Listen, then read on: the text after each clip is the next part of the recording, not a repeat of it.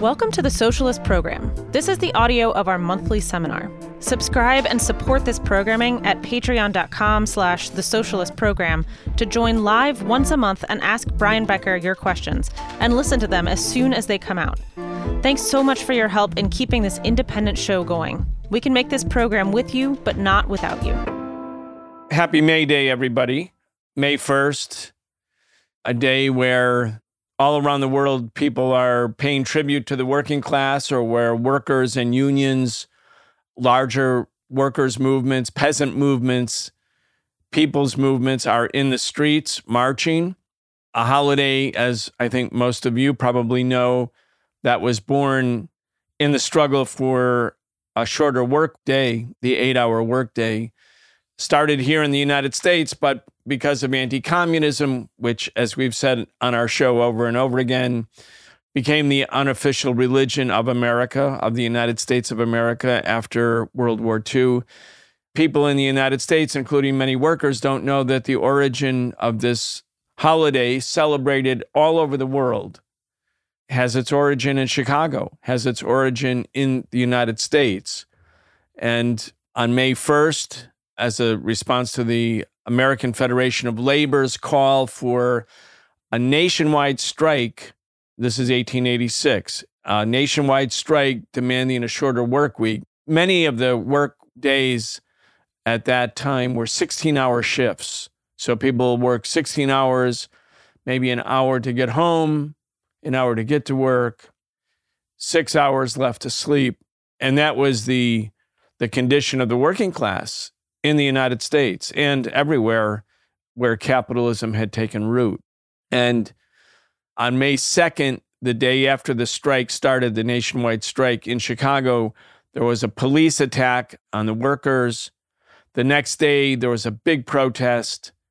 And at that protest, a bomb went off that killed several policemen. And even though there was never any evidence at all that the leaders of the demonstration had anything to do with it, and there was a lot of speculation that there was, in fact, a police provocation or a provocateur, perhaps from the bosses who did that. The leaders of the 8-hour day movement in Chicago were put on trial, and they were executed. They were hung, even though there was no evidence. And August Spies, who was one of the 8 who was arrested, one of the 8 leaders, and the moments before he was executed, while he was on the scaffold, he yelled out, "There will come a time when our silence will be more powerful than the voices you strangled today." And when he said those words, again, moments before his execution, his hanging, those words became emblazoned on banners and leaflets and flyers and pamphlets, and throughout Latin America, throughout Europe, throughout North America. They became a clarion call for a shorter work day. And to honor these workers, the International Socialist Conference in 1889 named May Day, May 1st, as the International Labor Holiday. And that became, in fact, the origin of May Day, International Workers' Day, just as International Working Women's Day, March 8th, was also started in the United States as a consequence of the struggle of working class women in the United States. And it was proclaimed by parties and organizations in the Second International, the Socialist International, later, a couple years later. So in 1912, officially March 8th, became International Working Women's Day. So these two great holidays, International Women's Day, International Workers' Day, having their origins in the United States, but neither were officially recognized. And in fact, under Richard Nixon, May Day became Law and Order Day. Yeah, Law and Order Day. It became sort of a nation. It wasn't a day off holiday, but it was commemorated everywhere in 1970 in the United States as Law and Order Day. Well, today on May 1st, in Virginia, in the state of Virginia, not far from where Nicole and I are, Virginia will begin the year-long purging of an estimated 400,000 working class people from healthcare roles, from Medicaid roles, and they will be sending these people into a state of not only additional immiseration, but they won't be able to go to a doctor. So Virginia and many other states are winding back the Medicaid expansion programs that began during COVID. I'm going to read to you from the Washington Post. The tedious process known as Medicaid unwinding, like those words, tedious process. The tedious process known as Medicaid unwinding will disproportionately impact children and Latino and Black residents. Federal studies show many of the same groups the government identified as particularly vulnerable to job loss and other economic impacts of COVID. The start of Medicaid disenrollments come as the federal government puts an end to a boost in payments for the tens of millions of Americans who receive food stamps and benefits like free coronavirus vaccines. You wouldn't want people to have that. And free coronavirus tests. No, you wouldn't want to have that. All of that is set to expire on May 11th. So Medicaid unwinding in Virginia, but in many other states, including where we are in the District of Columbia, it's going to start soon. Of the 400,000 people, this is starting Workers' Day, May Day, May 1st. This is when it begins. The 400,000 who will lose access to health care in the state of Virginia. Of the 400,000, 140,000 will be children. That's how the United States, that's how U.S. capitalism recognizes May Day, May 1st, the day that Medicaid unwinding will begin in earnest in the state of Virginia. It says so much about where things are. There's a couple other big stories I want to talk about. First Republic Bank has collapsed, and over the weekend it was taken over with the help of the Federal Reserve by J.P. Morgan Bank. They were rushing. The Federal Reserve worked all weekend to make sure that the bank takeover happened before the stock market opened this morning, Monday, May 1st. Again, to make sure that all went well. And this is the second biggest bank failure. We're going to talk about that in our interview with Richard Wolff, which will air on Wednesday. There's another story. Moderna CEO Stéphane Bancel, chief executive of Moderna, had a good year in 2022, exercising stock options that netted him nearly $393 million. But the company decided his pay wasn't good enough. I'm again reading from the Washington Post. The Cambridge, Mass-based biotech, known for its life-saving coronavirus vaccine, raised his salary last year by 50% to $1.5 million and increased his target cash bonus, according to March securities filings. Get this, Bancel, age 50, says he is donating the proceeds of stock sales. We'll see about that. He owns stock now worth at least $2.8 billion. And as of the end of last year, had additional stock-based compensation valued at $1.7 billion.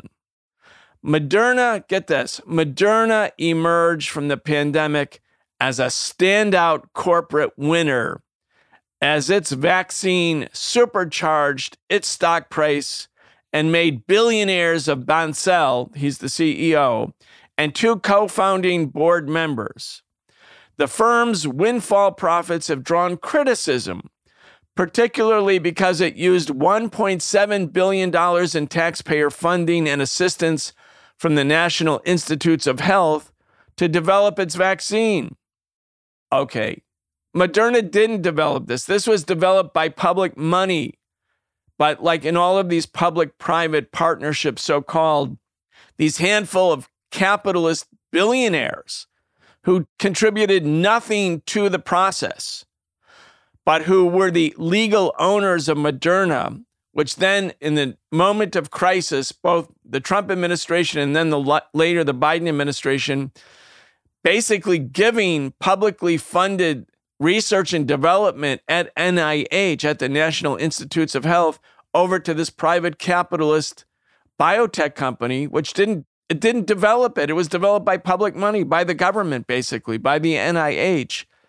But they get the windfall profits. And so the Washington Post said they had, what was it? They were a standout corporate winner. I mean, can you imagine here? And people wonder why there's so much, cynicism about vaccines and hesitancy. Well, yes, the right wing took advantage of it politically.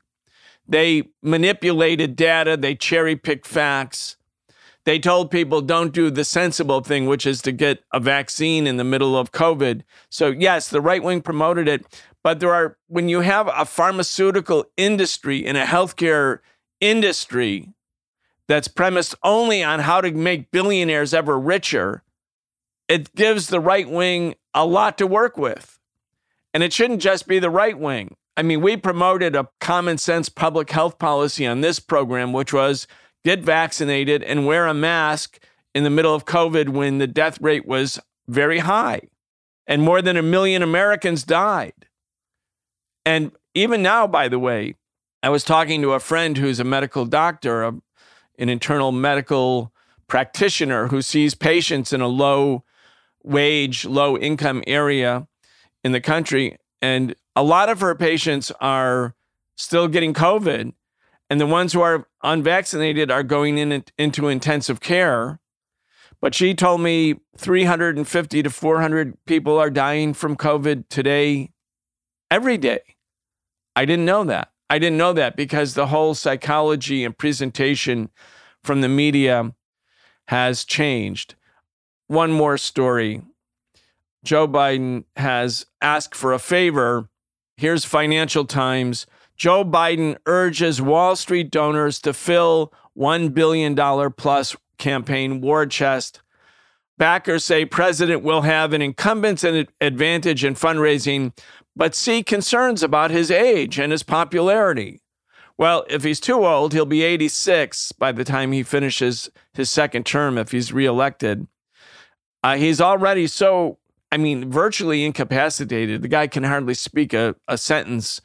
He can't function in press conferences. But he's asking a favor from Wall Street banks and equity firms and hedge funds. Hey, can you help us out? Can you give us $1 billion? Anywhere else in the world, this would be understood to be a corrupt political system. But when the media is writing about this in the United States, they're like, Joe Biden makes an appeal. Joe Biden wants a favor. And by the way, the Republicans will get the same donor base. When you look at the donors after the fact, and even before the fact, when there's, reports coming in about donations, even though much of it is now hidden because of Citizens United Supreme Court decision, which allows billionaires to give unlimited amounts of money to candidates without really being able to have any public accountability or knowledge. But the Republican donors and the Democratic donors are going to be the same for the most part. The corporations invest in both parties because it is an investment and it's their system. Anyway, Nicole, let's stop there. Let's open it up. I know we have quite a number of questions. That's all for this preview.